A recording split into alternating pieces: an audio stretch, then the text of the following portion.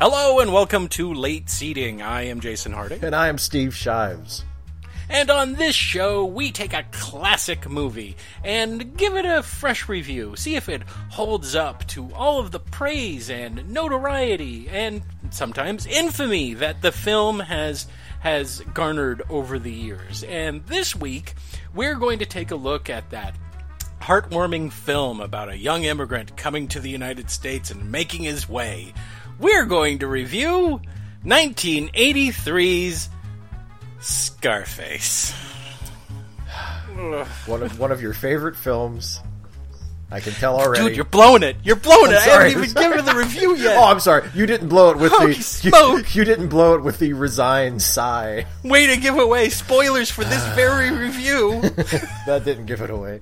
Okay. Spoilers. Jason hated it. There, done. Now no one has to listen to the review anymore. You happy? Goodbye, folks. Rosebud was a sled. Darth Vader was Luke's father. Planet of the Apes was Earth the whole time. Anything else? Bruce Willis was dead. What else? That dude, that woman was a man.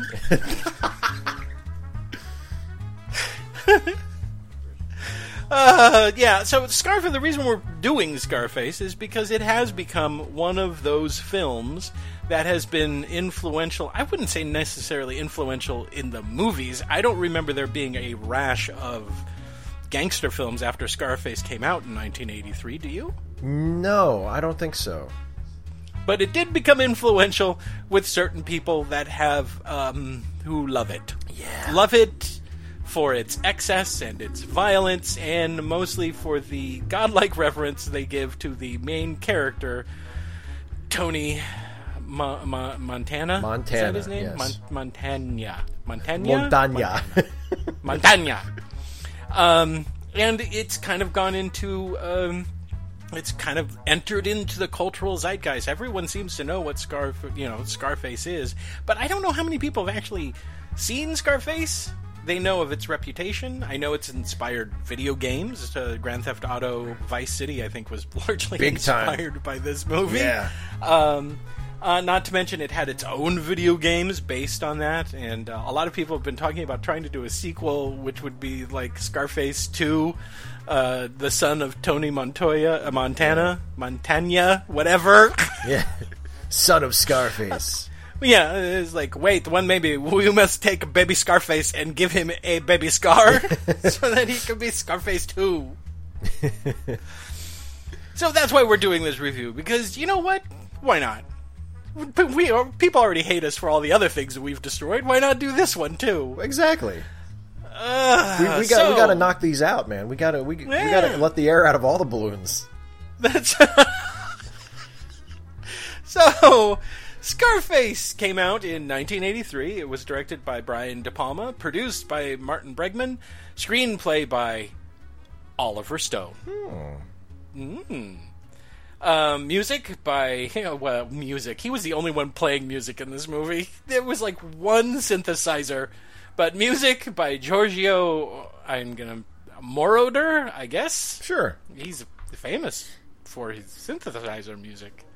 Cinematography by John A. Alonzo. Edited by Jerry Greenberg and David Ray. It was distributed by Universal Pictures. And it starred Al Pacino, Stephen Bauer, Mary Elizabeth Mastrantonio, Michelle Pfeiffer, Paul Shenar, Robert Loggia, Miriam Colon, F. Murray Abraham, and Harris Yulin. Wow, look at all the Cubans in that cast. I was just going to say, this movie could have been subtitled, Italians Play Cubans. The only one that is actually Cuban is Stephen Bauer, is Manny Ribera. Yep. Everyone else is in brownface. Well, let's just say that. Yeah. We'll get to that later. Yeah. It follows a proud American cinematic tradition of Italians being cast to play every other ethnic group. Ethnic group. Budgeted at $25 million, it made $65.9 million on its release. So it wasn't like a blockbuster. It didn't make a gajillion dollars, but it made its money back. I think this film mostly became known for, I think, its excess and its violence. It kind of had a reputation because of an infamous chainsaw scene I remember that being talked about when I was in intermediate school and high school, that everyone was like, did you see Scarface? There's this chainsaw scene, which we'll get to when we do the synopsis of the film, which, oh boy, I'm so looking forward to. Steve, any thoughts on Scarface before we do a synopsis on it? It's really long. Oh, yeah. 169 minutes. It's all the Scarface you could ever want. Yeah. So, once again, anyone who hasn't seen Scarface, spoilers, here comes the synopsis. Oh, and if we can throw in more fucks in this podcast than there was in the movie... Is that even possible? I think it would just be an entire podcast of us saying fuck at each other back and forth as fast as we can. Try to fill as much of the next hour with nothing but fucks. This movie got an X rating, not just for language and violence. Well, for language, mostly. They had to cut out a lot of fucks. Which leads me to a something in the synopsis. Actually, very soon in the synopsis, I think the reason why one of the scenes is so badly ADR'd is because that's where they did the trimming on the fuck content. We're going to attempt to use as many fucks as possible. More, if we can top the fuck count of, I think it's 226 fucks. Wow. That's right. Steve and I are giving all of our fucks to this review of Scarface. We do give a fuck. We do give a fuck. We'll be broke at the fuck bank after this is over. We're gonna say more fucks than Rambo killed motherfuckers. And this is why you listen to podcasts instead of the radios, ladies and gentlemen. Do you think NPR, do you think Terry Gross would do a review of Scarface and fill it with as many expletives as possible? No. I'd pay for that. I might even masturbate to it if that was the case. So let's talk about this fucking movie. Why? You say fuck a lot in this film. Why is that? What's your... Terry, you don't usually cuss. Fuck you, motherfucker. Tell me about your fucking movie before I fucking fuck you in the fuck hole. I've been doing this for 30 fucking years. I'm done. I'm done. All the fucks I have to give, I've been exhausted. Every fuck that I was going to say on air is coming out now. Oh, right. We're doing a synopsis. Oh, yeah. Oh, fuck. Okay. Okay, so you fucking did it last time, so I'm going to fucking do it this time. Fucking go for it. All right. I'm going to start it, and we'll just, whatever. Yeah, we'll do the thing. Yeah. So, the fucking movie opens. Not only do we get a fucking exposition scrawl, but we also get a fucking news footage montage, too, just in case we're that stupid. It's historical context, man. No, it's from the 3 years before saying, the film takes place. It's, how we just read that Castro was throwing out a whole bunch of people. It was the Muriel boat lift. And basically, he threw out a whole bunch of people, and they all fled to Muriel Harbor in all of these boats. And apparently, he was like, this is an opportunity to get rid of all of our criminals as well. So he dumped a bunch of criminals into the boats and sent them off to Florida. They explain that in the opening crawl, but then they back it up with actual news footage of the people in the boat lift, coming to the United States. And it's real news footage. But instead of criminals, they show children, mothers, families. And it's like, oh, they're all criminals. Did Trump go back in time and write this? Yes. Wow, I just fucking dated the fucking podcast. This is hard. I don't know if I can keep doing this. You can't keep up this level of fucks? No, I can't. This level of fuck density is hard to fucking carry on. We need to get a fuckbot in here who can come in and just say fucks. And even he would run out. My fuck meter is low. I have no more fucks to give. Can I say screw instead? No. Battery's running low. I'm fucked. Anyway, so we have that over the opening titles of all the people coming to the United States. And we cut to...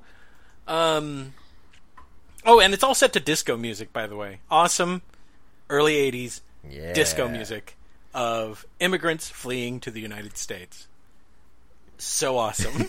It's the music that you would hear in your head naturally watching that footage anyway. So nothing ruins human drama more than disco music on a synthesizer. Go ahead and try it. Find some disco synthesizer music.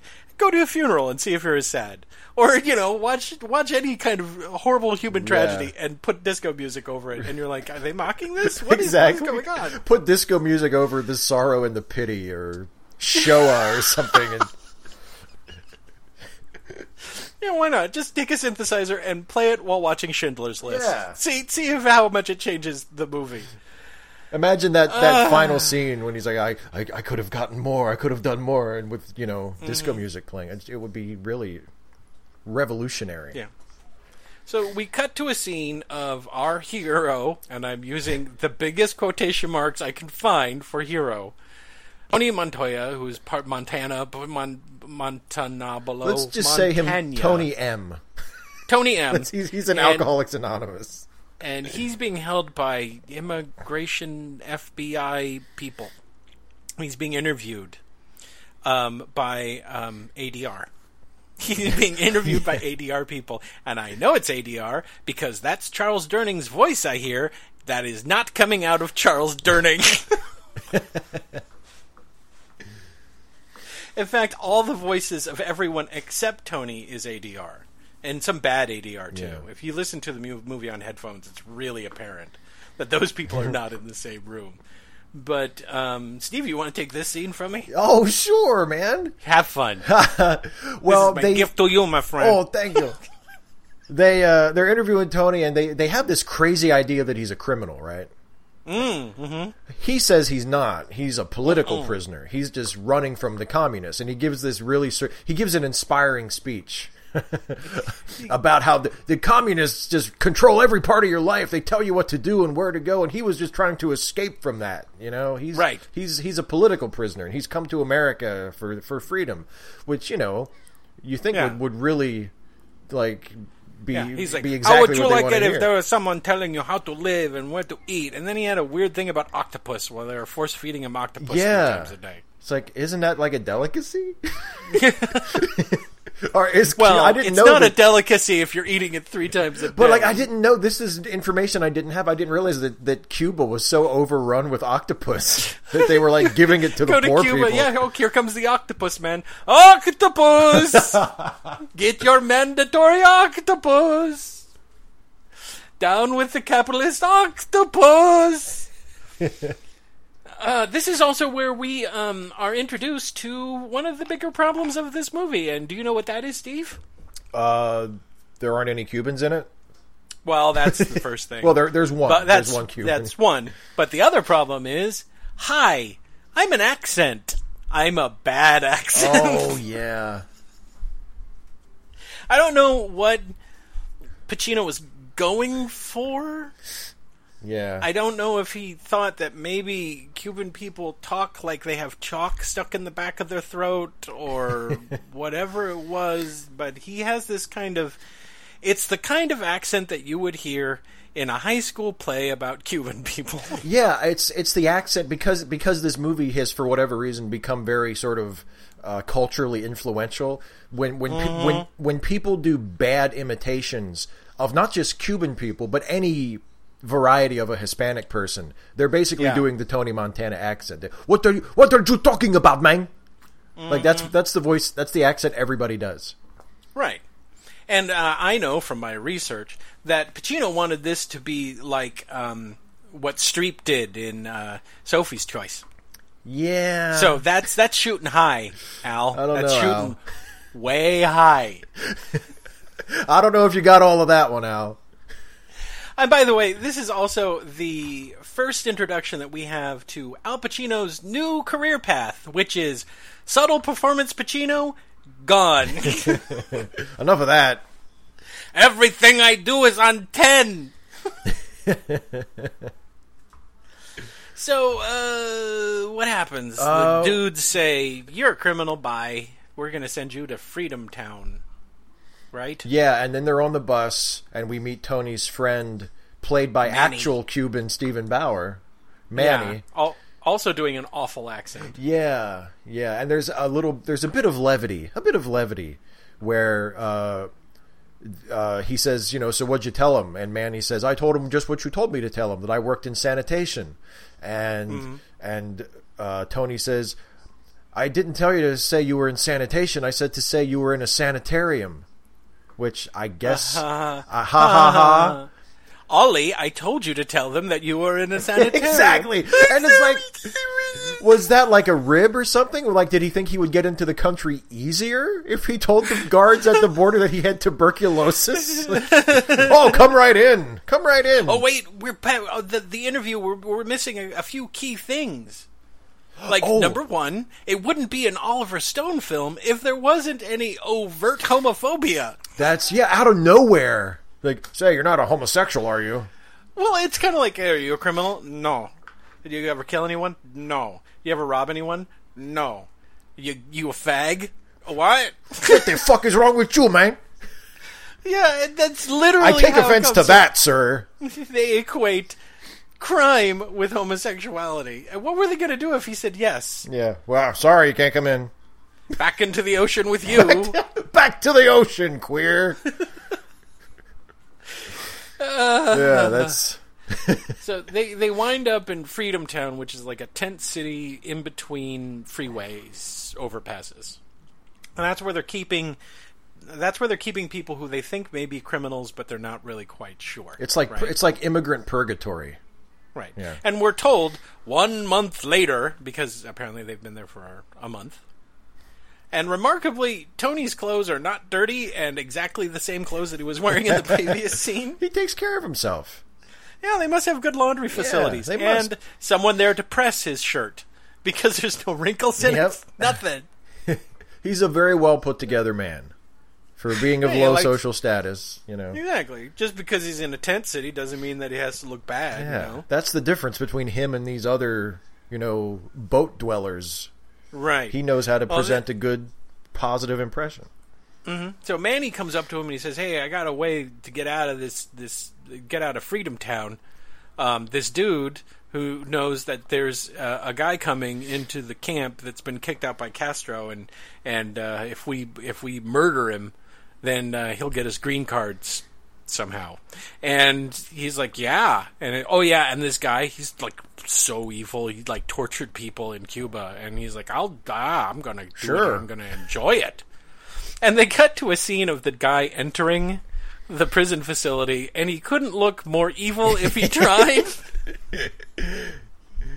He's dressed kind of like Hannibal Lecter is at the end of Silence of the Lambs when he's melting into the crowd. He's got like a linen suit and and he's looking around like he's expecting someone to try to kill him, sort of. Yeah, exactly. He kind of looks like a beige tote from Raiders of the Lost Ark. Yeah.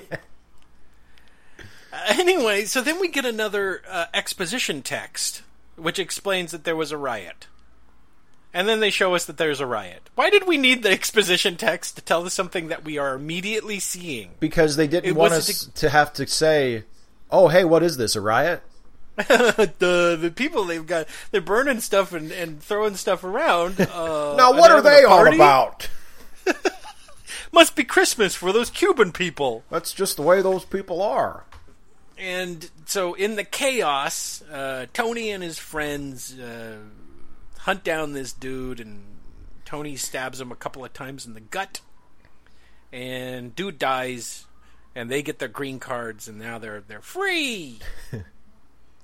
And they get jobs working at a Cuban sandwich shop. And oh boy, if you've never had a Cuban sandwich in Florida, Steve, you haven't lived. Those are good. Really? I miss those. Yeah, they're really good. Really? I've never had one. Yeah, they're good. I just said it 3 times, motherfucker. Fuck. Oh wait, we're down on our fuck quote. Fuck. They're fucking awesome. They're fucking great. Fuck. If I ever go to fucking Florida for any fucking reason, I'll get a fucking Cuban sandwich. I'll get a fucking Cuban sandwich because you just fucking told me to. And if it's not as good as you say it is, I'm coming to look for your fucking ass. You're just jealous because... Oh, no, I'm not going to give away where you live. I'm not going to do that. I was just going to mention your home state. Oh. And we are doing Scarface, and someone might get really upset and put you down. Where is that? I don't want to do that. Yeah. But I will say that the state you live in has no food of note. Fuck you! There is nothing in your state where people go, "Oh, I wish I could go there to get their patented beans or whatever." We have many fine state cuisines, I will have you know. Name one, dude. Well, I could name the most famous one, but then that would give it away. Possibly. Oh. Actually, maybe not. I don't know. The people love our crabs. That should be on the sign when you enter the state. Welcome. People love our crabs. You know what? That is new to me, but I don't think that is the only distinction I don't think your state is the only state that has that distinction. It's not. There are quite a few. I mean, I'm from Northern California. People love our crabs, too. People love crabs anywhere you can get them. Yeah, and it's like, they also love our sourdough bread, which is unique to us. So, yeah, because I don't care. Come on, Scarface people. You can find me out of a population of 28 million or however many are up here. Oh, right. Tony and Manny. So they Tony get and green Manny cards.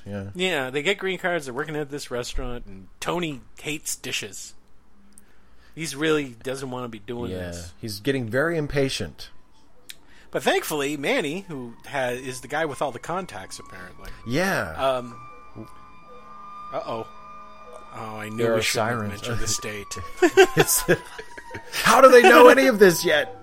I'm leaving this in. This is ambiance. And remember, background noise is flavor. Yeah, it's supposed to be that way. We made it that way on purpose. That's right. We're doing a crime film, so sirens in the background. Exactly. Anyway, so fuck you if you don't like it. Make your own fucking podcast. You don't like the way we do ours?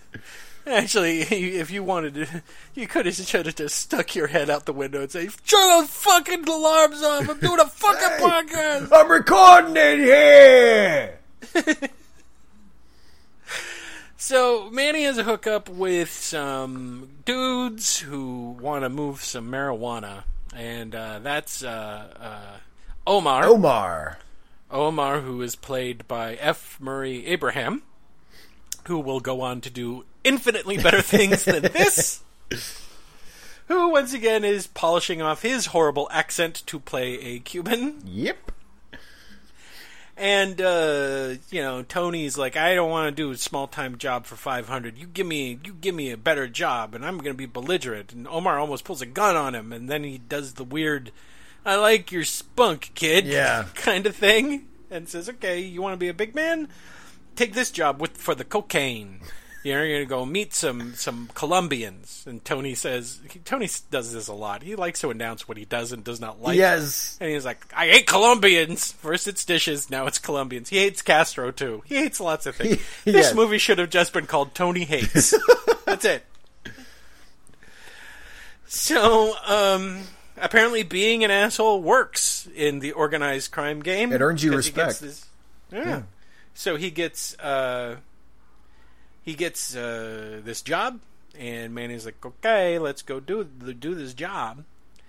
And it's about this time that I noticed a couple of things. We're 20 minutes into the film, right? Yeah. There have been two women in the film. They were distant parts. They were just girls that they were looking at. And both times they had to mention the woman's tits. It doesn't get much better than that in the rest of the movie, ladies and gentlemen. No, not really. No, not at all. They give the women dialogue later on, but it's still all about their tits, basically. If you watch the entire movie, you will eventually encounter female characters who they bothered to name. But if you're looking for strong female characters, this really isn't the movie for you. Nope.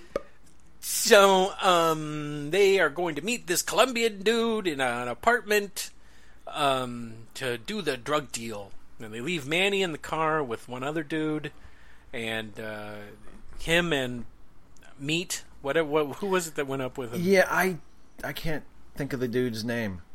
Yeah, other dude. Goes up as protection. And oh no, the drug deal goes bad. And everyone whips out guns, and now Tony and other dude are all, bound up, and they're taking him to the bathroom. And then the drug dealer goes to a suitcase, which literally has 2 bags of cocaine and a chainsaw in it. Yep, because why shoot somebody when you can hack them to pieces with a chainsaw? He went to the Colombian suitcase maker and said, Can you make me a suitcase that can fit 2 kilos of cocaine and a chainsaw, please? You want that for an electrical chainsaw or a gas-powered chainsaw? Gas-powered, please. Excellent. I have one of those right here. The Colombians want to know where the money is, and they're going to torture it out of him. And so what they do is he whips out the chainsaw and he ties up Tony's friend into the bathroom. And we cut away we do this, what De Palma's known for these kinds of shots, these kind of traveling shots. Yeah. And so as these guys got the chainsaw up to his friend, and he's like, I'm going to do this to this guy, and then I'm going to do it to you unless you tell me where the money is. And they cut away to Manny, who's chatting up a blonde girl in his car. Now, I've been around chainsaws. You've been around chainsaws too, right? I have been around some chainsaws, my friend, let me tell you. Right. This chainsaw is the whisper quiet variety. So quiet that a TV can drown out all the sounds, even from the old lady that we see later that is literally in the next apartment over. Yep. And apparently not only that, but Tony's compadre being hacked up by the chainsaw, not much of a screamer. Mm-hmm. No, he's got tape on his mouth. That'll muffle the sound of being hacked up by a chainsaw. Right. So yeah, so the drug deal went bad. It went chainsaw bad, and his friend literally gave an arm and a leg to the cocaine business. But thankfully, Manny notices that the door's closed, and no one's outside, and he's like, "Uh-oh, something's up." And runs up to the apartment just as Tony is about to get the slice and dice. And gunfire ensues, and Manny gets shot, and Tony chases Chainsaw Dude down.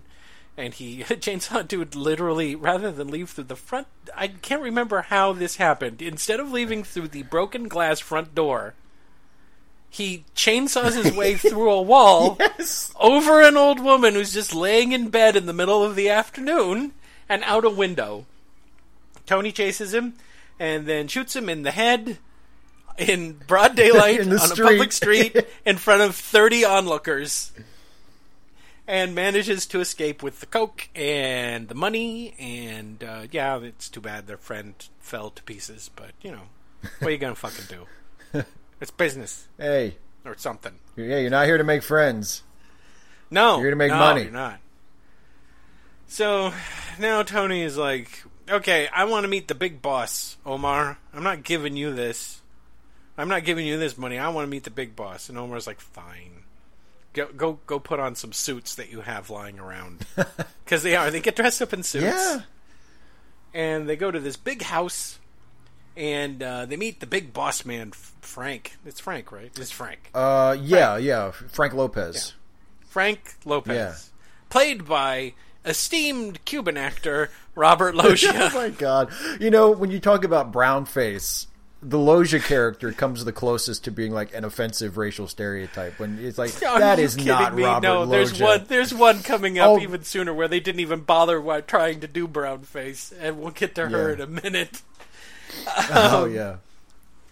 So they meet Frank, and wow, Frank's really cool. Yeah. He laughs a lot. He gives out great advice. He gives everybody drinks. He's telling Tony, you're going to go far. I want you to work with me. You're going to have lots of money. And I have a little league team that I'm going to casually mention 2 or 3 times. It'll be awesome. And here comes my girlfriend. And it's as close to love as Tony can manage at first sight. Yeah, exactly. And this is one of the several instances in this movie where it becomes strangely cartoony. He sees her like for the first time, and like literally there's like music playing in his head, and he's like watching her. It's like, wow, this just turned into a cartoon? Like, and by the way, he's captivated by her. And he doesn't even see her face. Yeah, she's coming down this elevator that they have that Frank has inside of his house, and it's just from her from behind.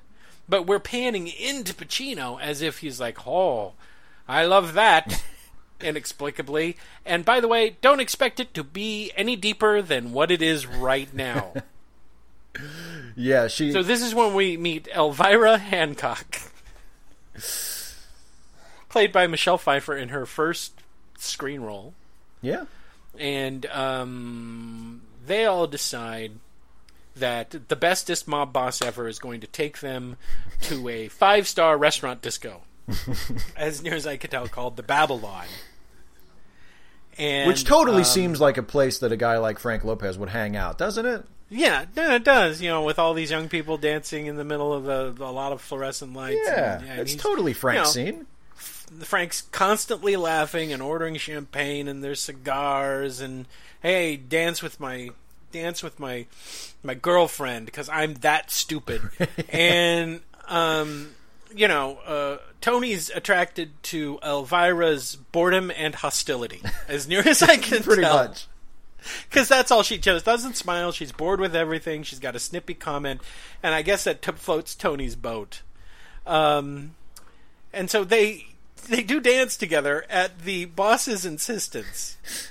And this is where we get Tony's insights, where he's like, hey, and literally he says, hey, you got a hot face and a great body, and you got beautiful legs, and every man in here wants to fuck you. You should be happy instead of a sour puss. He hasn't yet progressed beyond the third grade playground level of flirtation, and he never really does. But the thing that really fucking irritates me about this is that despite the fact that he literally just equated her to her physical attributes only. No, that's right. He does say, but it's something, basically it's you need a good fucking to be happy. You act like you haven't been fucked in like a million years or something. Yeah, he says like almost exactly that, I think. And she's like, you're the help, I hate you, you're horrible, you're disgusting. And that's when I realized, oh shit, not this trope. Anything but this trope. Not the they hate each other trope. Yeah. And they're gonna fall in love. But that's exactly what this trope is. He's awful, and she's awful, and they both hate each other, and they have no reason to be together at all whatsoever. He's an ape, and she is broken beyond all belief. Yeah. And they're openly aggressive. But yeah, well, she's openly aggressive. He's whatever he is. His version of solicitous at first. Mm-hmm. Yeah, but you're right. She never appears to even like him a little at all. No. At any point in this movie. She loathes him from the moment she meets him, and yet somehow they wind up together. For some reason. Yeah. Maybe it's because he, I don't know, says awful things to her and treats her like she's an object from day one. And is generally a horrible, unredeemed person. Exactly. So then we cut from this scene to what is, again, another horrible scene where we get pro-dating tips from Manny. Where they're at the beach and he's like, all you gotta do is waggle your tongue at American bitches and they'll be all over you. And then we have this pointless scene where he tries to hit on a woman and Tony Montoya walks up to kids and talks to them out of the blue. He's like, watch my friend over here. He's gonna try to, sexually assault this woman. Yeah, watch this, kids. And the mother's just sitting there smiling at him, going, oh, look at this stranger walking up and talking to my kids, sitting down next to him like he knows them. And Manny goes up and he waggles his tongue at a woman and she slaps him, and I guess it's supposed to be super funny. Yeah. But again, let me reiterate, this is a nearly 3-hour movie. I know. This scene had to be in there. Stop. So then Tony's like, I'm going to get the boss's girl, and Manny's like, that's stupid. And he's like, nah. I'm going to do it. Yeah. Well, I'm doing it. Yeah. There's nothing you can do about it. So then they cut immediately to Tony picking her up ostensibly to take her to go see Frank. Right. And we get more of the quippy, I hate you, you have no taste, your car is horrible, get out of my face, you're awful, and I hate you. And then Tony goes, you hate my car? And they literally go to a store called Porsche Boutique. where he's going to get a sports car, and he's like, "You like this better?" And she's like, "Yep." And okay. Then he's like, "Okay, yeah, cool. Manny, you take care of this. I'm gonna drive her someplace." And they get back in the Cadillac, and then he sexually assaults her. Yeah, that's he pretty much it. He forces a kiss on her. Yeah. She knocks him back, and this is I take this back.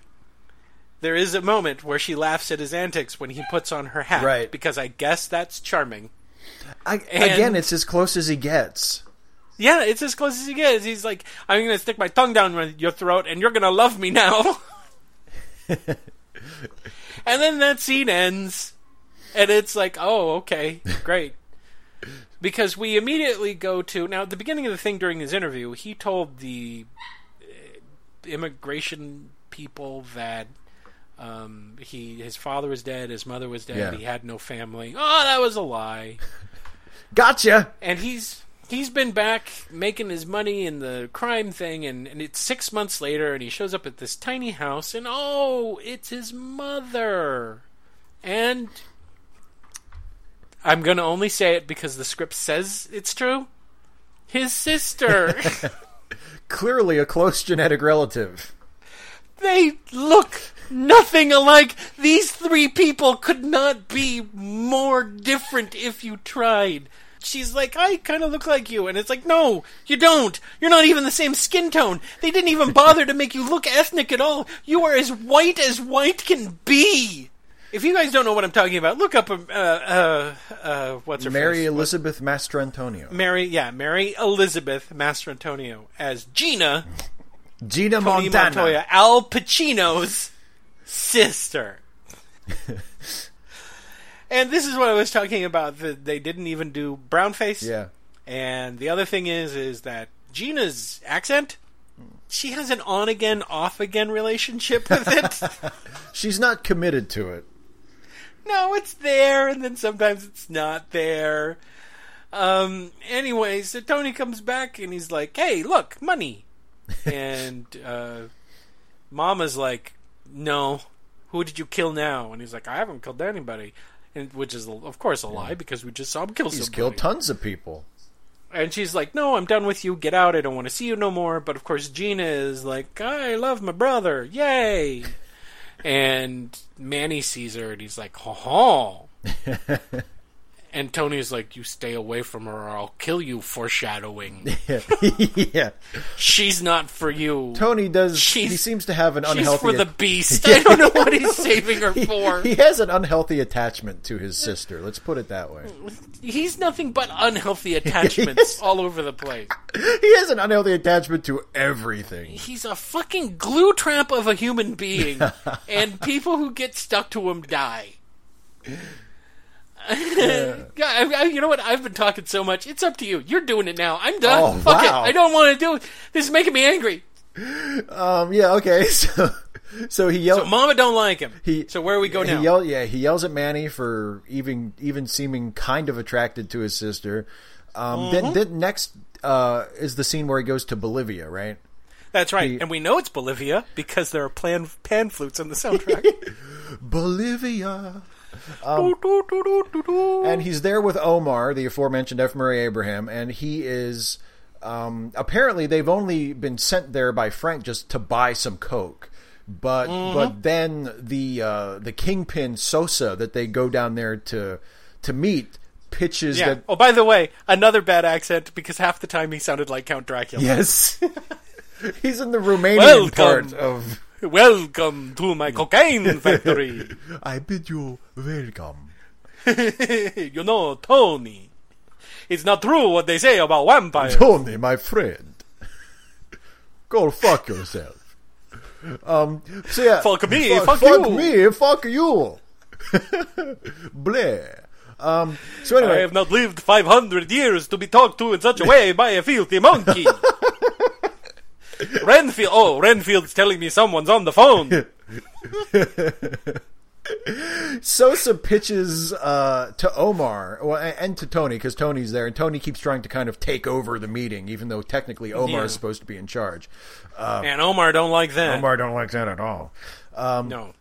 Tony. No, come on, it's F. Murray Abraham. You know, he speaks even when he's doing this horrible accent. You can't get past his awesome voice. Oh, F. Murray Abraham has probably one of the most awesome voices ever in anything of all time, and man, it hurts to watch him in this movie. He's one of those actors that I'm always happy to see him in things, and most of the time I'm also sad that he is in this movie. Because he almost always works beneath his talent level. I mean, there are a number of movies, including Star Trek movie. Yes, and Star Trek is near and dear to our hearts, ladies and gentlemen.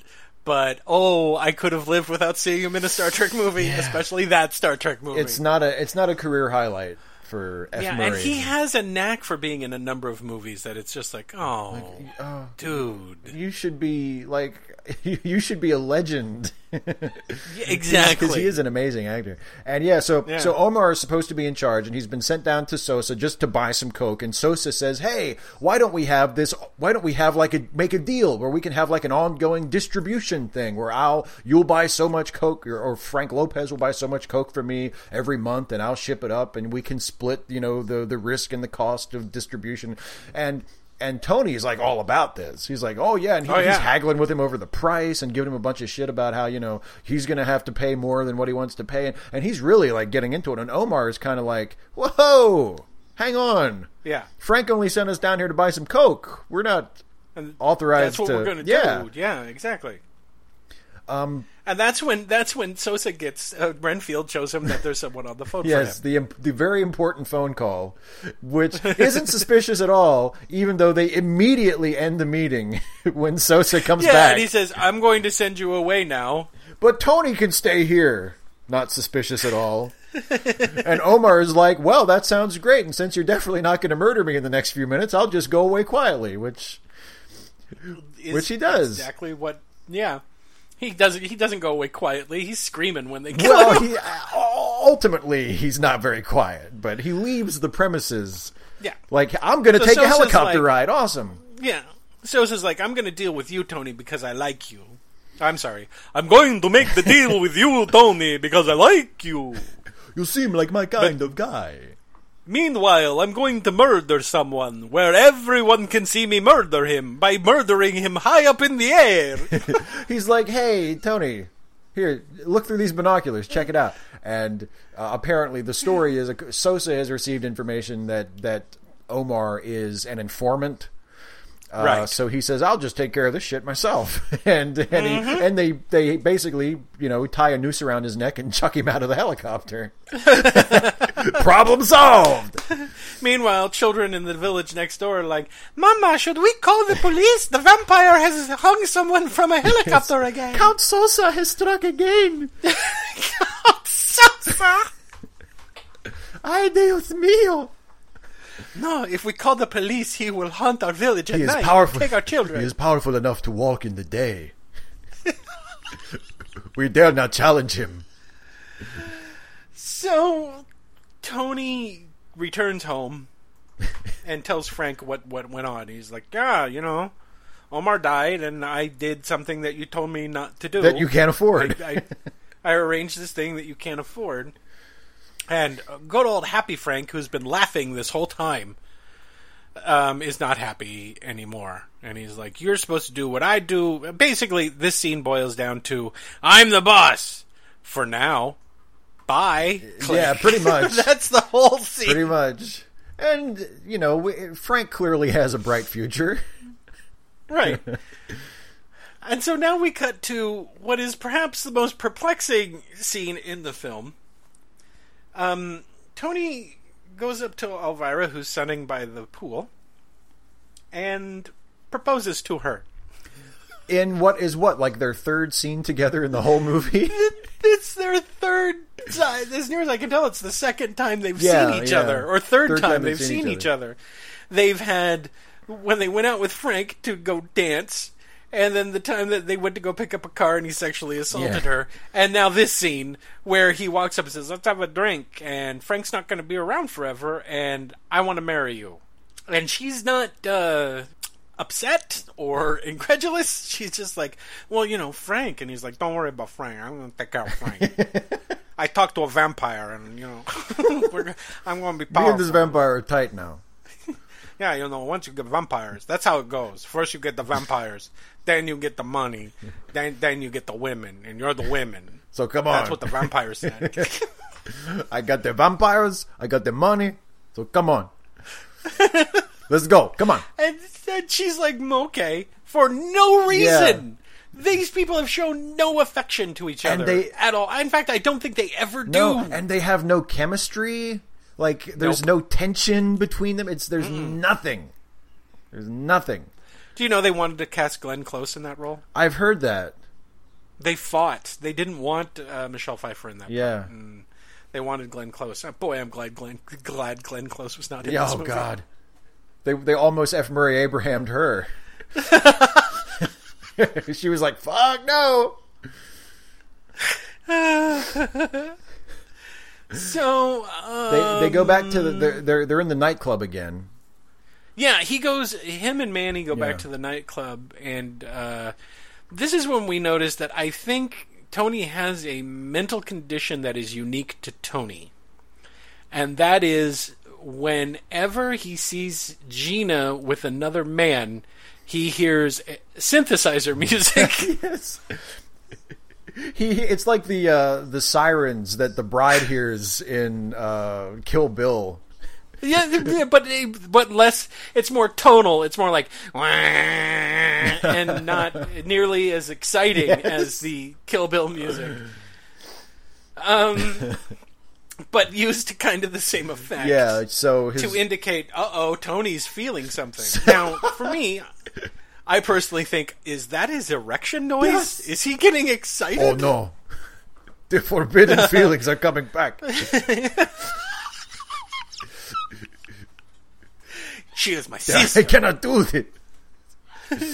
This is wrong. Yeah. Everyone agrees. We have these cultural taboos for a reason. Before he can do anything, he gets accosted by what's the dirty cop's name? Bernstein. Yeah, Bernstein. And Bernstein's like, hey, I'm a bad cop, and I've got a squadron of awful cops. Oh, here's my milk. Yeah. I'm going to drink my milk now. He pretty much introduces... He does everything but hand Tony a business card that says crooked cop on it. He writes down a thing and he says, hey, you pay us to do this and we'll help you out. And Tony's like, I don't need nobody. Uh-oh, my sister. Grrr. And so then the cop goes, here, you're going to do this whether you like it or not, because we can make things easy for you, make things hard for you, and Tony don't like that. Tony don't like it when people tell him how things are going to go. Tony has a real problem with authority. Yeah, he does. He won't... What happens? The cop leaves. The cop leaves, and then Gina goes off with the dude that she's dancing with. Yeah, to the men's room, because the guy she's dancing with is that much of a class act. Yeah, to snort coke and I guess do it in a men's stall. Class. And Tony has his freak out, runs in there, throws the guy out, and beats up his sister. Yep. That's how it should have gone, really. Our hero, ladies and gentlemen. And she gets hit hard. I know, don't get me wrong. She gets really hard, and gets knocked to the ground. But it's almost as if he hit her brains right out onto the floor, because after she gets up, she's like doesn't know where she is. Yeah. She's like mumbling incoherently. Yeah. She obviously had a concussion. Or something. But Manny bundles her up and stuffs her in a car and drives her home, in which he then proceeds to act like the mother in an abusive relationship. Yeah. Where he's like, he only hits you because he cares about you so much. And then we get the thing where, Manny and Gina, they actually kind of have chemistry together. I think they like each other. Remember what Tony said. She's not for him. She's for Tony, I guess. I believe Tony's exact words were, "She's not for Jew."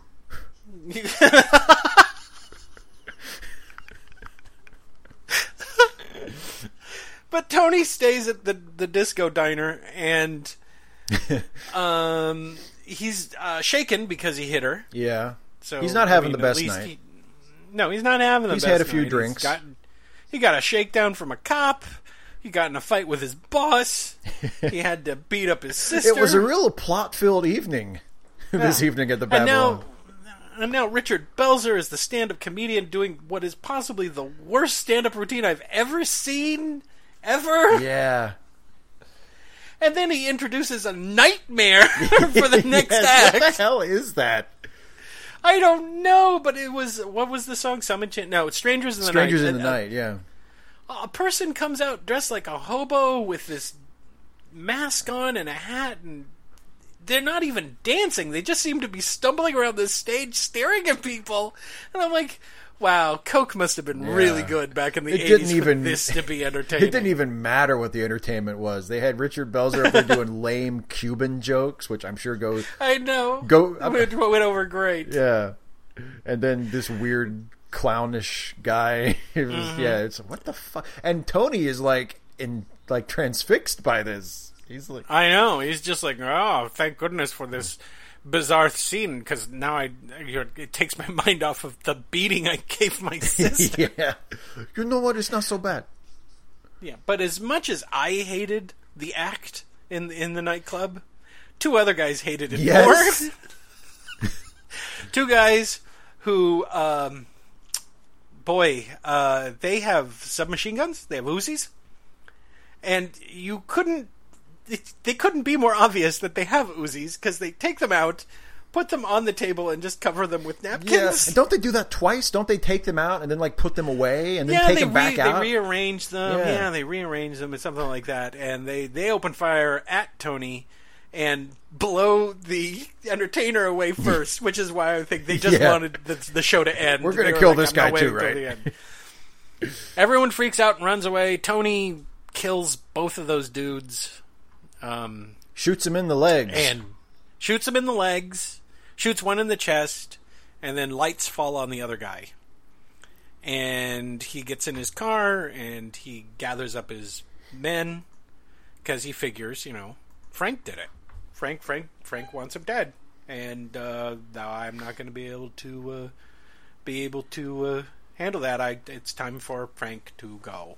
So what happens next, Steve? Well, he tells one of his friends for some reason to call Frank's office at precisely 3 a.m. and just tell him that he got away, or that the hit was they unsuccessful. Fucked up and they got away. Yeah, exactly. Which doesn't make a whole lot of sense, because by the time the call comes in, Tony has already sort of let the cat out of the bag that he's not very happy with Frank. So when the call comes in, it's not like there's a big moment where Frank is like, uh-oh, Tony knows, because Tony obviously knows, from the moment he walks in. But Frank's there bragging about his little league team with the previously seen crooked cop Bernstein there. Yeah, Bernstein. And Tony basically, lets Frank know what's about to happen. Right. And then that's what happens. Right. Basically, Tony lives the American dream of killing his boss and shooting a cop. Yeah. Frank begs for Tony to let him go, and he promises, I have $10 million I can give you just as soon as I get out of the country where you won't be able to find me. I promise I'll give you $10 million. And Tony ends up shooting him, and then No, Tony doesn't. Oh, no, that's right. Tony says, I won't kill you. That's right. He has Manny do it. So then he wakes up Elvira. And he's like, hey, I just murdered Frank. Yeah, Frank is dead. You're my girl now. I'm going to go outside and look at this conveniently placed blimp of foreshadowing. Yes, the blimp that for some reason says, the world is yours. Yeah, there's a blimp outside of the house as he's looking through the window that says, the world is yours. And I think later on it says Pan Am. It's an advertisement for Pan Am. And I'm kind of like, wow, they should fire those advertisers. They're like, I've got it. We'll increase people flying on Pan Am if we rent a Goodyear blimp that just flies around saying that crap. To rich people. Right. That must mean something. Let's fly Pan Am. And then we get the business is booming montage. We get a montage with the most 80s of 80s songs you could possibly 80s, and it's all money, marriage, and going to the bank. going to the with bank. duffel bags full of cash. Yeah. And he buys Gina a salon. Yeah. And we know because the signage outside says Gina Montana's Salon. Great business name, isn't it? Nobody will suspect anything. Nope, but if they didn't put Gina Montana's Salon on the outside, us dumb audience members wouldn't know what's going on. That's right. We might just assume from the shot of Tony and Gina standing happily outside the front of it that Gina merely worked for the salon. Or Tony and Gina got married. Yeah, which is a possibility. But he gets married and he gets a big house with a tiger. Yeah. The tiger he always wanted. Yeah. Boy, those are dreams. I always wanted a tiger to be chained up and miserable outside my house. The tiger that can now enjoy a 10-foot radius of Tony's sprawling property.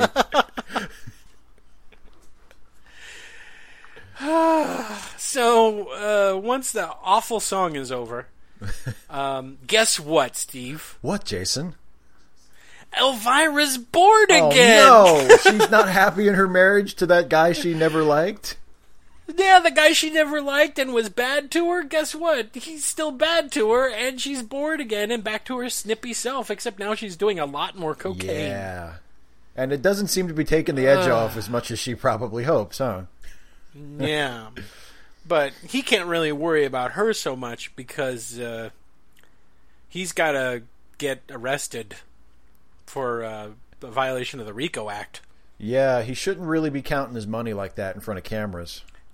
Yeah, he really shouldn't be in front of the obvious camera in the clock. Hey, how come there's no 12 on that clock? How come the 12 on that clock has a lens? And it's zooming in on me. I can hear it going. Grr, grr. So now Tony's been busted. And they've got him. He gets a lawyer, and he says, "Hey, I can get you off the money laundering thing, but the tax evasion stuff, oh no, sorry, they have you on camera, dude. You're going to jail for 5 years." And Tony is like, "Nope, no, no, that's not going to happen somehow." And this is the part that I don't understand. He posts his bail, right? Yeah, $5 million. Mm-hmm. What is the first... Now, this is just me, a curse. I've never been arrested. What is the thing that they tell people when they post bail and they're pending trial? Don't leave town. Don't leave town.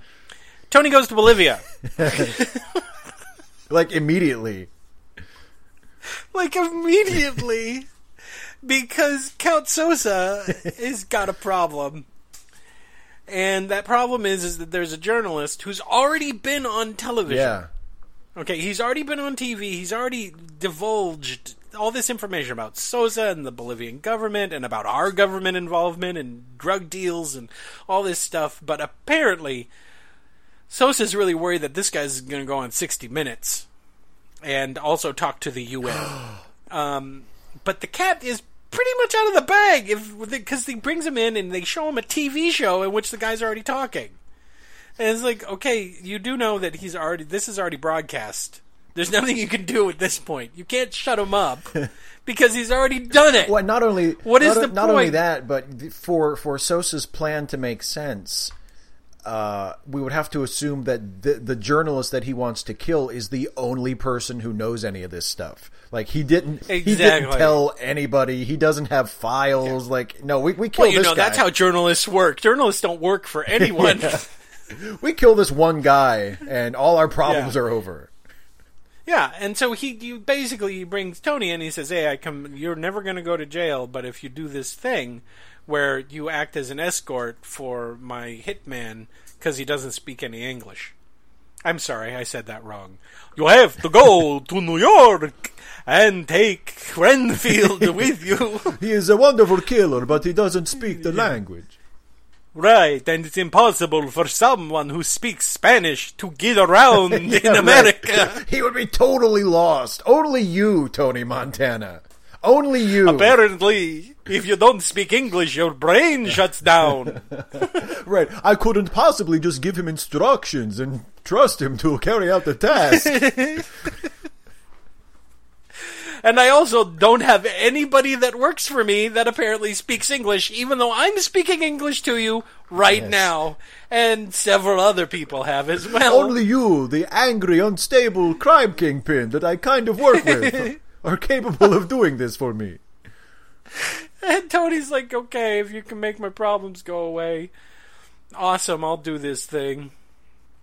And and also, despite the fact that I have not just one scary hitman, but another scary hitman, and apparently a small army of people. Yeah. I need to get Tony to do I just it, right, like you, Tony. I want to do you a solid. So Tony agrees. So now he's left town again because he comes home from Bolivia and then goes... Now, here's the deal. He's under indictment for money laundering. He's a suspected drug dealer and tax evasion. But apparently that's as far as the government's going to go. He's not under constant surveillance. Nope. No, not at all. He comes back home. He says, hey, I've got to go to New York. And Manny's like, really? You're going to tell me why? Nope. Okay, you gotta go, bye.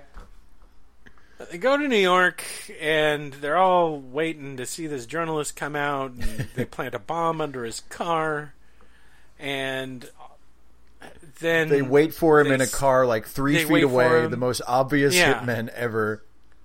And apparently, once the bomb's in the car, he has to stay within 10 yards of the car. Yeah. In which case, I'm like, oh, so all of you are going to die in the explosion. It's a very small bomb, I guess. But, oh no, the journalist is getting in the car with his wife and kids. And then, completely out of character, Tony goes, no, I can't do this. This is awful. Hold up a minute, movie. Wait a minute. You're going to try to get me to believe that this person who has murdered his way to the top gives a fuck about killing a wife? We've seen him beat his own sister and threaten her life. And just seem kind of bummed about it afterwards. Yeah. But now he's not going to kill the wife and 2 little kids. And he gets so upset about it that he shoots Renfield in the head. And that was not part of the deal. No. Murdering Renfield was definitely not part of the deal. You killed Renfield, Tony. That was wait not a part minute. Of the deal. I'm sorry. We skipped over something major before he goes back to New York. We missed Tony's life crisis at the upscale restaurant. Oh, that's right. That's right. Where he Tony is in a tuxedo eating at a highfalutin restaurant with Elvira and Manny. And can you explain what happens in this scene? She finally basically tells him kind of what she's told him all along, that she hates him and she's leaving. Right. And she walks out on him. And then she does. Yeah, she leaves. She walks out on him. And Tony is on his way out too, but before he leaves, he gives the other patrons of the restaurant a nice little show. Yeah, he's like, you need me because I'm the bad guy. So what does that make you? I really wanted someone to say, a good guy. Right. Like you have never murdered dozens of people That's to right. get to the top of a criminal empire. Like you have any room to judge. You show me somebody who hasn't beaten their sister or threatened their life because they wanted to have fun. I'm not different from you. Yeah. And then he goes to New York. He goes to New York. Sorry about that, audience. We mix it up the plot. Sorry. Yeah, and don't forget that he doesn't just express, some uncharacteristic dismay at the thought of blowing up the wife and the child with the journalist. But this is a point where the movie turns into a cartoon. He openly mutters about it for like 5 minutes before he finally decides to shoot Renfield. Well, here's the thing. He has to say these things out loud about how this is too much, how this is too bad, how I can't do this, blah, blah, blah. Because this change in character does not make sense. Right. They literally had to write the dialogue into the script. Otherwise, people are like, well, where the hell is this coming from? Why did he up and decide to be a good guy all of a sudden? And apparently, that's his limit. He doesn't kill women or children. Well, thanks for telling us right before that became relevant, movie. Yeah, exactly. Oh, I guess he's a nice guy now. There's one horrific crime he won't commit. He gets back home. He flies home, and Manny's gone. Uh-oh. And, Gina's gone. I'm sure that's not Elvira's connected. Yeah, Elvira's still gone. And he's like, well, I gotta go find Gina. So he goes, visits his mother. And his mother's like, I got an address. Here's the address. But she's like you. She told me to go fuck myself. What did this mother do to deserve these children? The worst kids ever. And, then they give her this dialogue, which does not need to be in any movie, where, as he's leaving, she's like, why do you have to destroy everyone in your life, Tony?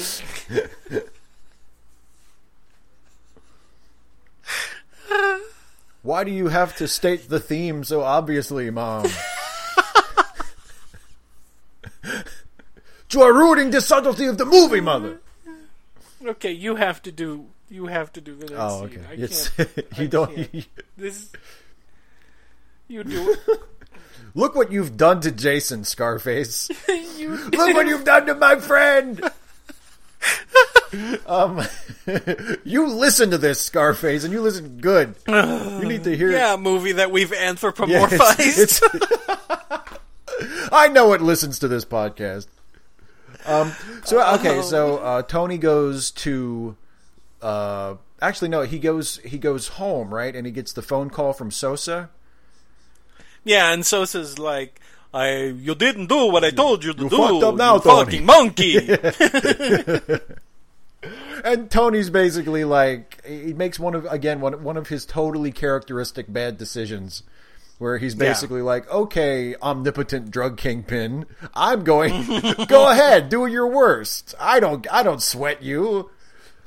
Yeah, we're going to war. And like, bye. And you can tell, like, no, actually, he's yelling it into a phone after the dude is hung up. Yeah, and his lieutenants are in the room looking like, oh shit, he's done it now. Time for a job change. I'm gonna update my resume. I'll be with you guys in a minute.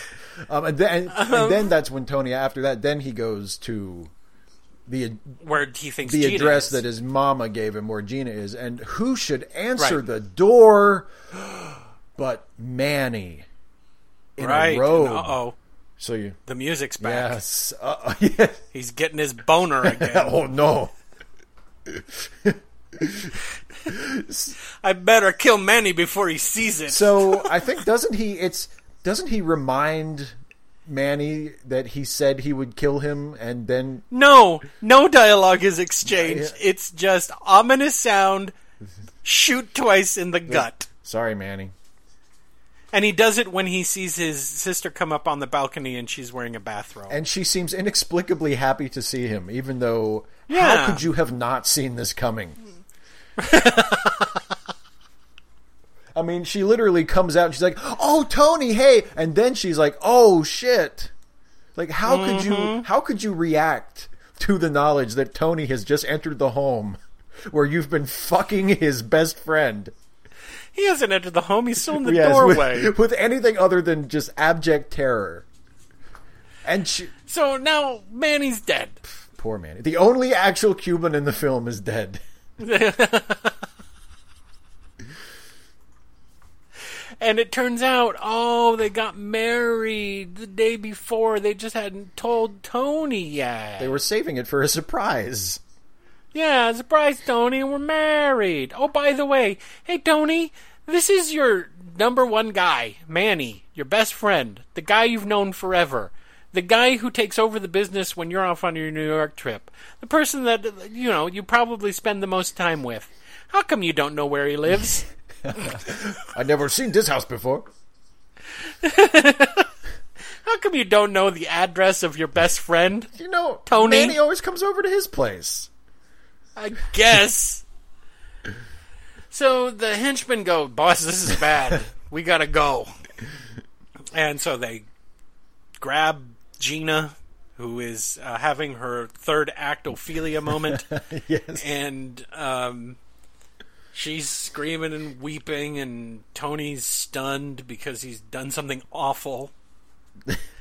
And he goes back to his mansion, and he's so upset that he doesn't notice that Bolivian ninjas are scaling his walls and getting onto the compound. Turns out that Count Sosa has dispatched his Bolivian ninja army to come kill him. Instantaneously, by the way, because it's the same night. It's the same night. He calls Dude. Dude is in Bolivia. So I'm trying to figure this out. He calls Dude, and then he's like, I gotta go find my sister. I'll give him the benefit of the doubt. In the hour that he's gone, Bolivian Dude goes, where are our armies now? Well, we have one in Arizona. We have one in Chicago. Do we have one in Florida? Yeah, we have like 5. Okay, get all of them there and kill Tony Montana. Text them the address. Text them the address. They can Google it. But there's like, you have to believe that he has this army of, 50 people? It's on standby with hooks and ropes to climb that they've been training? My feeling is, okay, Count Sosa is obviously a smart, resourceful guy. From the moment he enters business with Tony Montana, he has to know that this is going to go south eventually. So he has these ninjas on standby, and all he has to do is make one phone call and say, hey, it's a go. They know exactly what to do. No, I'm just going to say this. If anyone watches this movie after us and they get upset that there aren't actually ninjas in the movie, I'm only saying they're ninjas because the first time we see them, they're dressed all in black and they're scaling a wall. After that, they're all dressed like, T-shirts. Technically not ninjas. Don't get mad at us when you watch the movie and you're like, they said there were ninjas. There are no ninjas in this movie. Yeah. I would have loved it if they were actual ninjas. It would have elevated this whole thing. It would have redeemed this whole movie if it had been ninjas at the end. Anyway, so Tony's still upset, and he goes up to his office, and he takes Gina to a room that she gets really upset about for some reason. What did she get upset about? They're going to drug her or something? Yeah. I forget. He says something to her, and she is taken screaming from his office. Yeah, and he goes in his office, and he's snorting the biggest mountain of coke ever. He consoles himself with a small portion of cocaine. And I would like to interject that Oliver Stone has stated that he wrote this script while in France while trying to quit cocaine. And there is a huge amount of cocaine use in this movie. He is clearly working through some issues still as he reaches this point of the screenplay. But if he had been trying to quit chocolate, everyone would be addicted to chocolate in this movie. and Tony would have been First snorting you'll cocoa. Get the chocolate. Yeah, and then it would have been Count Chocula. You've got to push my cereal on the little children. The journalist is going to reveal how much hydrogenated corn oil is in the cereal. I don't want people knowing that I don't make it with cocoa butter anymore. So, he's snorting coke. And then Gina shows up in his office, and she's still just wearing a robe, except now it's untied. And she's all like, hey, you want to fuck me? And Tony's like, yeah, whatever, you don't. And he doesn't really take her seriously until she starts shooting at him with a gun that she found someplace. And then he shoots her in the leg. And it's at that, and I'm thinking at this moment, one of the ninja dudes is outside of his balcony window listening to all of this. And I'm kind of like, oh, sweet, Ninja Guy should signal all the rest of the ninja people that Tony is about to get killed, and they don't have to do anything. Right. Oh, hang on, guys. Yeah, hang on. It looks like his sister's going to take care of this for us. Nope. she's shooting, and then dude busts in screaming and shooting a machine gun and mows her down. She gets hit like 50,000 times. And then Tony kills him and then sees his... Notice that the compound's getting stormed. And then he has a tender moment with Gina's corpse. Yes. Where he lets us know that he loves her because he says it to her corpse. I love you. Come back. Oh, you're not. Maybe that's it. Maybe Tony doesn't understand what death is. No, I shot Frank twice and he went to sleep. That's what shooting him is. Nobody right? wake Frank up. Shh. I want to take over his business before he wakes up. He needs some rest. Good night, Frank. Good night. It's really amazing that God gave us these machines that put people to sleep all the time. It's almost as good as that sleep knife I used on that guy in Freedom Town. Whenever he kills someone, he quietly tiptoes out of the room and shuts off the light. Closes the door very quietly. Pleasant dreams, my friend. See you tomorrow. Look, they used a sleep rope on Omar to hang him from the helicopter. How can he sleep that way? It does not look comfortable. Oh, well. Different strokes for different folks, I suppose.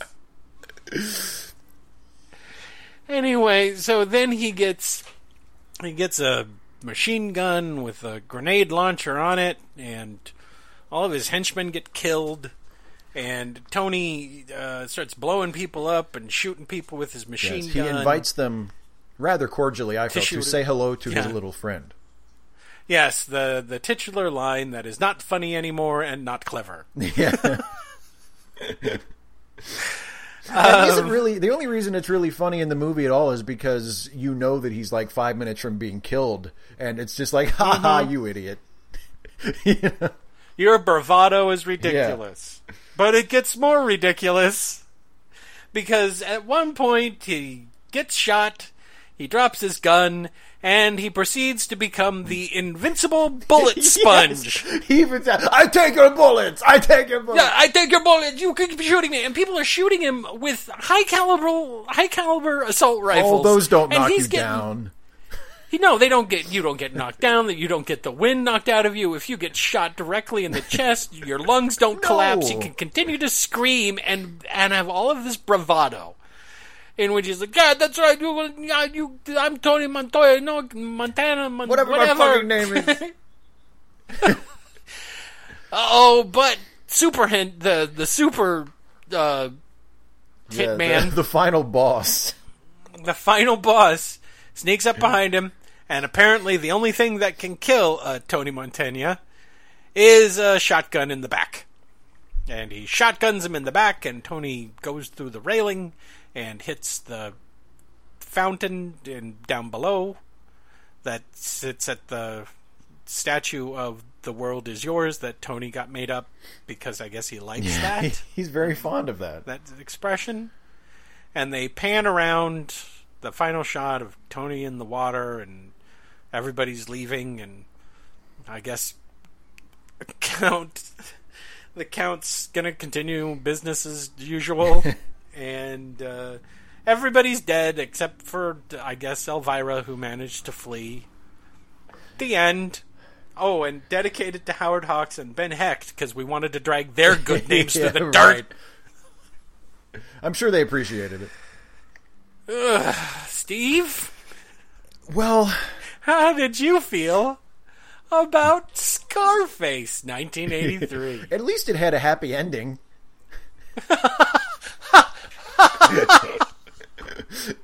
How many times during the movie did you think, man, wouldn't it be great if this guy just got shot like 20 times? I literally, I wanted that last boss when he's looking down at Tony's body in the pond. This is the first time I've ever wished this. I wanted him to unzip and piss on the corpse. That's the only way that ending could have gotten better. And, I mean, I don't enjoy this movie. I know that it has some relatively high-profile admirers. And of course, it's become like a cultural touchstone for God knows what reason. Certainly not any reasons that would be very flattering to our culture. I know people who like it for its excess, for its over-the-topness, for its ridiculous level of violence and all of that other stuff. But the problem is that you get the feeling that the filmmakers felt that they were making like a serious film. Yeah. There's that. But yeah, because the ending would seem to suggest like it was meant as kind of like a morality play, where like see what happens, These are the wages of sin. But they needed a preacher to come out like in the old 30s movie going, he never understood that without God's love, no matter how much cocaine he did, he tampered in God's cocaine. That's right. But yeah, I mean, it seems like they were trying, at least in that late stage, to try and muster some sort of a moral for it. But I mean, yeah, Tony's he's just not a nice character to spend almost 3 hours with. And no, he doesn't really have any kind of an arc at all. He has no arc. He has no redeeming qualities other than the one that they kind of pasted on there, which is all of a sudden I don't want to kill kids and children, women, wives and stuff. Yeah, like really, no women, no kids. That's your policy? Oh, and I wanted to give my mom $1,000. Yeah, she wouldn't even take it. That bitch. She didn't want his blood money. What the fuck was her problem? Yeah, it's just. I mean. I understand when people say like they like that it had a certain style or I mean it's not a poorly made film necessarily, but no. The thing that to me that is the worst about it is I just don't care about anything that happens in it. It's not necessarily boring, but I have no emotional stake in anything that happens other than feeling a little bit of glee when Tony dies just because he's been such a son of a bitch for the whole movie. Right. But that's not really, I don't think that, I mean, it doesn't mean I was attached to him. It means I found him to be a terrible character, and it's nice that the filmmakers saw fit to kill him before they ended the movie.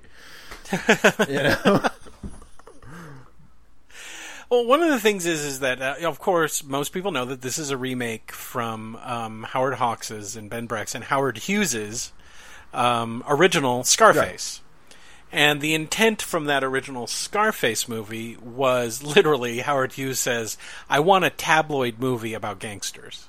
So he wanted it violent and over the top, and he really wanted to push limits and all of this other stuff for the original Scarface. Right. And it did that. It made Howard Hughes buckets full of money, right?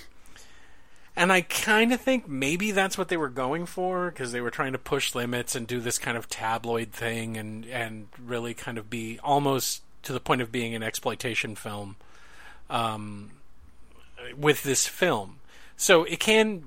I mean, if you turn off a lot of your morals, you can enjoy this film for the garish, over-the-top, ridiculous movie that it is, because it is a ridiculous movie, and I can understand people enjoying it for that kind of value, that kind of kitsch value.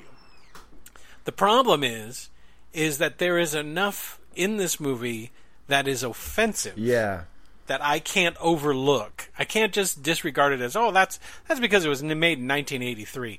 People in 1983 knew that they were being offensive in 1983. You can't just say, it was a different time. In 1983, we all assumed that Cubans were criminals. Yeah. There were a lot of Cuban Americans when this movie came out that were like, what? Yeah. Actually, yeah, I mean, that was, and to a large extent remains, like, the big knock against this movie. Is that virtually, I think other than maybe Tony's mother, like, every Cuban character in this movie is a horrible murderer. I think, excuse me, one of the guys who arrests Tony is Cuban, because he says, you call yourself a Cuban American. Yeah. So there's that one note of indignation. Yeah, there's that one note of indignation, and but other than that, there's not a whole lot, because every single white person that we meet pretending to be Cuban is some sort of criminal, some sort of moral degenerate of one kind or another, and that's kind of, a lot of people like to say that, well, it's like The Godfather wasn't good for Italians. And they don't understand that one of the reasons why The Godfather has such an allure is that they gave the characters in The Godfather a morality about them that they adhered to. They had a code that they kind of followed, and specifically with Marlon Brando's character. Marlon Brando's character was more concerned about his family and making sure they succeed, and the tragedy that his son is now following in his footsteps, which is what he didn't want, and that there is an understanding that he's an awful person, that he's done awful things, and everything that he's worked for is kind of falling apart, and he's losing his family. That there's tragedy in that. We don't have any of that. These are people with no moral compass and no more real moral compulsion to be good. They're just trying to get on top and be the richest. And when Tony says, first you get the First you get the then money, you get the power, you get the power, then you get the women. That's it. That. And then you're set. The morality of then you're set. And then you get killed by a small army sent to you by a Bolivian vampire. And then that's pretty much it. Yeah. But there's a good life. You can have a worse life. A lot of coke. There's some political things thrown in. Like the government is, because Oliver Stone can't help himself, about the government being involved with the Bolivian cocaine trade. They're in bed with Count Sosa. Yeah, they're in bed with Count Sosa. And, but other than that, but that's just, it's used as a plot device. That's not what this movie is about. Yeah, no. Not at all. It doesn't, there are no good characters to latch onto and care about. There's no, and you don't care about Michelle Pfeiffer because she's making her own bed. Right. She goes from, and quite honestly, there isn't that much bad about Frank. Frank doesn't beat her up. Frank doesn't insult her. She goes out of her way to insult Frank and his friends and his lifestyle and everything about him. But Frank's kind of like, I don't care. I'm drinking it. I got a little league lotion. I love children playing baseball. This is, you compare this to, say, like, Traffic. Oh, yeah. When Traffic came out, where they had to balance what could be potentially looked at as the only Mexican characters in Traffic were all going to be drug dealers, and they had to but they went out of their way to find characters like Benicio del Toro's character, who's a good guy. Right. Who's a good man and fighting for what he believes in a corrupt system, and so we can latch on to him, and we can care about what that character goes through. None of these people I give any. You're sitting through a movie and you're like, I don't care about any of these people. Am I just supposed to sit back and let this movie wash over me, and then when it's over, go, well, that was violent fun for 2 hours? But the problem is, I don't enjoy pointless violence, and I don't. I'm trying to see if there was an underlying thing that this movie was trying to say, like the corruption of the American dream or whatever. They didn't hit those points hard enough to let me know that that's what they were trying to say. No, not at all. And when they do touch on those larger themes, it's always in the most obvious way possible, like what Tony's mama yelled at him at the end of their final scene. It's like, well, shit, why not just put that on the poster? But even when she yells that at the end, that's not addressing a larger theme. Yeah. That's not addressing like a societal theme or the nature of the drug trade. That's just about that character, a character that we don't know anything about because he lies about himself constantly, and we have no idea what actually drives him. And nothing whatsoever. And the movie doesn't cultivate a sense of like mystery around him. Like, oh, I wonder what the story really is. He just comes off as an asshole. There's no fall from grace. It's not some good guy who gets roped into the world of drugs and he's doing what he has to and then he gets corrupted and then dies at the end. That's a story arc for a character.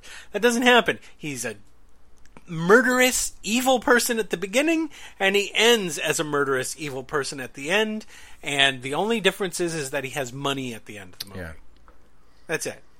And that's not compelling. That's not, I'm not saying that he had to be an angel at the beginning. No.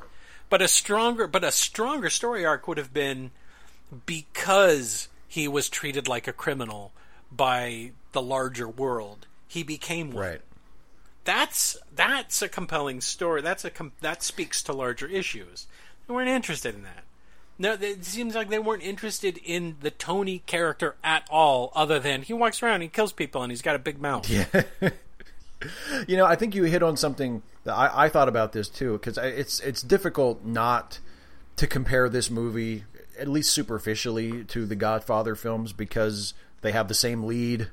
And they're both gangster movies, and and this was sort of Pacino's first really big, gangster movie where he was playing, a criminal after he did the first two Godfathers. After he did this whole movie was his idea. Yeah. He saw the original Scarface and thought we should be able to remake this. Thanks, Al. And so it's hard to avoid comparing them, and I think the reason why, for me, and I think for a lot of people. Why the Godfather movies, or the first two anyway, work, and at least for me and for you, Scarface doesn't, is that Michael's story in The Godfather is a fall from grace and is a tragedy, and we feel for Michael because Michael is aware and has people around him like his wife or Kay who tell him that that his life is going the wrong way. Like his father even says, I didn't want this for you. You were supposed to be the clean one. You were supposed to be the one who was going to be a senator. And so it's sad when Michael becomes the Godfather. He has an arc. He has a tragic story. And with Tony, there's just nothing. There's nothing there. Originally, this movie went to Sidney Pollack. And the original treatment was it was going to be more about the political side of it, more about America's involvement in the drug trade and how dirty politically all that stuff was. And they went, no. They literally made this movie to concentrate on the shit that's in this movie. Yeah. And so it's kind of like we made this Candy movie where it has no impact on anything and it's just about asshole dude kills his way to the top and then gets killed.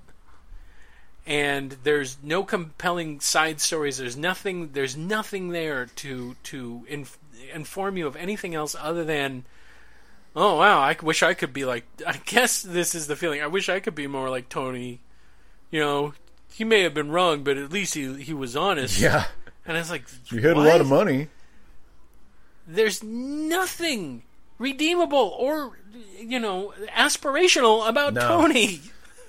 Not at all. Which makes it even it's dismaying that Tony has become sort of a role model for people people do take him as aspirational, even though they must not watch to the end of the movie. That's the only thing I can figure.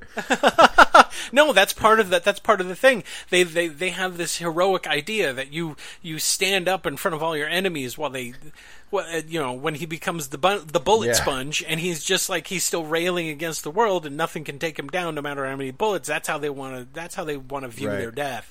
Is like, oh yeah, I want to be a stand-up guy like Tony was. And it's kind of like, number one, he would have died out. He would have been on the ground after the first bullet. Yeah. And number two, he probably would have started crying, peeing himself, and begging Please to not be killed. Please don't kill me. Yeah. And the other thing is, if that's the moral, if the moral is, to stand up in front of your enemies and tell them, "Hey, take your best shot," So the moral then is it's okay to be an idiot as long as you're such an idiot that you get yourself gruesomely killed. Not just yourself, everyone around him. Yes, absolutely. Everyone around him everybody's dead. So it's I don't know. There are other gang films out there. And this has made it to like the top 5 gang films of all time for the American Film Institute and a whole bunch of others because they allowed open voting. And I guess people found out and they're like, we got to make sure that Scarface is in there. And I'm not going to say it's baffled because I can see how this can appeal to certain people on a very visceral level. How they can see this guy as he doesn't take shit from nobody. And, he gets to the top. And anyone that's involved in the cocaine business or doing drugs or who's involved in the mob will tell you that someone with a mouth like Tony gets killed almost immediately. Yeah. They're like, oh, yeah, you're not going to work out in this organization. Yeah. The loudmouth hothead, he's who we want. He's who we want to put our trust in. There's a moment right at the beginning of the film when he first meets Omar in which he starts talking back to Omar, and Omar reaches for his gun. Right. In reality, Omar would have pulled out his gun, shot him, and left, and that would have been the end of Tony's movie. story. The end of Tony's story. And that would have been a more realistic depiction of what happens to people who act like he does. Openly hitting in front of your boss's girlfriend is not a smart move, but he does it and he gets away with it in the context of the film. So you can see why some people are like, oh, well, yeah, he's super cool. Yeah. He's super awesome. He really laid it out for this girl and told her she needs to be fucked, and she totally dug him for that. Just like in real life. So, Steve, would you recommend Scarface? If you love violent, cynical, joyless movies, I would. It's the same sort of half-ass recommendation I give a lot of these movies. If you've never seen it and you want to be able to get the jokes that people make about it, and if you want to get what the inspiration for about 90% of Grand Theft Auto Vice City was. If you want a deeper appreciation of the video games that you play, you should probably watch this movie. If you want to know what all those rappers are going on about, then you should probably see the movie. But on its own, like.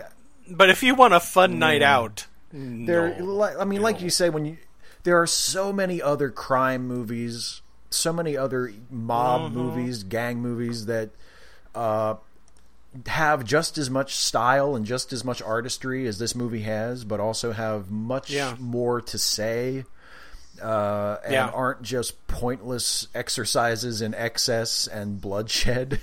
On its own as a movie, I don't. You know what? I don't care what Martin Scorsese says. I don't like this movie.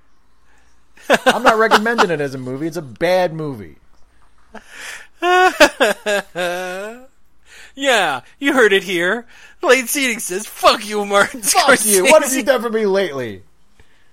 How much money did Tony put in your pocket for you to say that? I think he only likes this movie because he knows that if people watch this and then watch Goodfellas right after it, then Goodfellas will look even better. Oh, yeah. Even better. How can... Nothing can make Goodfellas That's true. better. Goodfellas is pretty close to perfect as it is. Yeah. I'm going to say pretty much the same thing. If you have not seen this and you want to know what all the jokes are about and who, when people reference this film, then you should probably see it because it has become a pop culture touchstone for a number of people. If you are seeing this movie to, have a good time, or even going in expecting it to be a drama that fulfills you, like The Godfather did, or Goodfellas did, or Casino did, or any number of other mob films did, you're not going to get that. You're not getting complete characters. You're getting a lot of one-note characters that do things that don't make any sense at all. Mainly, they're doing it because the script says so. Remember, they're also basing this on an original script by Ben Brecht. Ben Brecht? Becht. Yeah. From the original Scarface in the 1930s. So there's a lot that's pulled from that. A lot of the plot points are pulled from that. But the characters that they put in to replace the ones from the original 1930s film don't fit this plot structure. Yeah. And, you don't get any real emotional satisfaction unless by the end of the movie you're really rooting for Tony to die. And that's an amazing thing to have in a film where you're waiting for the main character to bite it, so that you can be satisfied that he's dead, and you wanted to see him go down in a hail of bullets. There have been other crime movies where the main characters died at the end, and you were sad. Butch and Sundance died at the end. They were robbers, and when they died at the end, people were upset. If you were upset that Tony died, you're probably not. You should not be free in society. If the death of Tony Montana makes you sad in any way, you probably are a bomb waiting to go off. I mean, the other thing about this movie is that it would have, the movie would have had even more impact if Tony had lived. That's a statement. If Tony had lived, survived the assault, and wound up still on top after all of that, that's a statement of ruthlessness. Right. But instead we get this kind of tacked on, wages of sin kind of, well, Billy, it's wrong to murder people and sell cocaine. Eventually you just get machine gunned to death by rival gangs. And so the circle of life continues to turn. So yeah, I'm gonna recommend it for culture stuff, but not as like a straightforward. This is something you need to see to be complete as a film goer. Yeah. Don't listen to those AFI lists, kids. This one, if you ain't seen it, you don't have to run out and see it. So, now it's time for us to recommend something that we liked and we want other people to see. Steve, what are you going to recommend? I am recommending, actually, a gangster movie from the same time period as that original Scarface was, but I'm not recommending the original Scarface. I'm recommending what, to the minds of many people, is maybe the first really great, or at least really noteworthy Hollywood gangster movie, and that is The Public Enemy. Starring James Cagney in his his breakout role, and absolutely, world, this is that movie. And in addition to Cagney, there's also Jean Harlow and Joan Blondell. There's a really great cast of 1930s Hollywood actors, and great old school Hollywood gangster movie names that sound like they come from Dick Tracy comics, like Nails Nathan. Or Putty Nose. I always loved the character named Putty Nose. But yeah, so it's a very brisk 83 minutes running time. It is one of the most influential crime films in the history of American cinema. You'll never eat grapefruit the same way. Yeah, the grapefruit scene is legendary. And yeah, I'm recommending whether you liked Scarface or not.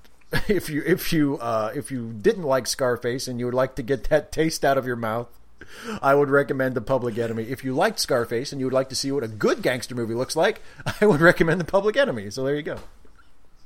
Oh, good. I'm gonna recommend any of the Bugs Bunny cartoons that has Bugsy in it, the diminutive mobster and his giant henchman. That's it. Bye, everybody. I'm done. I can't think of gangster movies anymore. No. I was going to recommend the original Scarface. And granted, the original Scarface, that has what? Paul Mooney and Boris Karloff is in it. And, it follows the same plot lines. There's still, accidentally killing your best friend's sister's husband without knowing it, and shootouts and people dying, and it was very exploitive at that time. So it's kind of like, I'm not going to say it's the greatest gangster film of all time, but it did kind of kick off the entire gangster craze that started, because they kind of recreate the Valentine's Day Massacre in the original Scarface. And it ostensibly follows the same storyline, except now it's Chicago, and they're following a fictitious guy as he moves through the ranks, just like with Tony Montoya. And there's the nightclub, the Babylon, and there's shootouts and best friends and murder, and he dies at the end, and The World Is Yours is in there as well. But I would argue that that's a more important movie than this Scarface, because this one gave birth to the genre. This is literally, a producer sat out and said, I want to make a lot of money, and I want to do it by exploiting gangsters and the violence inherent with gangsters that's in the media all over the place. And they went, okay, and that's exactly what they did. This movie is not the 83 Scarface is not breaking new ground. It's not even an homage to this original film. And there are funny, weird bits in the original Scarface. There's some slapsticky moments during heinous scenes of violence in the original Scarface. But when I watch that one, I enjoy the movie. I enjoy it more. So if you haven't seen the original Scarface, I'm sure you can find it free just about anywhere. Yeah. You can find it on YouTube or something like that, and you can watch it, and you'll watch it, and you'll be like, yeah, you know what? Jason really doesn't like anything that's been made in the last 20 years. He only likes black and white films featuring all dead people. Why do I listen to this podcast? He's a grumpy old man.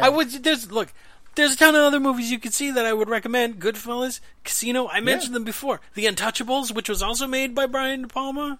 Muggsy Malone, that's the one where it's a bunch of kids playing gangsters. That's a real movie, people. Look it up. Yes, he's telling the truth. I can confirm that this movie exists. Someone in Hollywood said, let's make a 30s gangster film, but have it star children. And instead of shooting each other, they have pie fights. And then they did 5 more rails of coke, and they made the movie. When they woke up 5 weeks later, they're like, "What did we do? What have we done?" There are just cans of finished film reels on their desks, and like, holy shit! Why is Scott Baio here? Did you guys actually make that movie? Oh my god! We have to get distribution for this. All right, that's it. Did you agree with us? Did you disagree with us? Are you angry? Are you going to send a hit out on us? Please don't tell the Bolivian They didn't like the movie. That was the story of my father. If you have a movie you want to recommend, then leave it down below in the comment section, or send it to me at jasonwithad@gmail.com. Or, if you agreed with us or disagreed with us, or you think we're way off the mark, we'll read it. We're not. We know these are just our opinions, dude.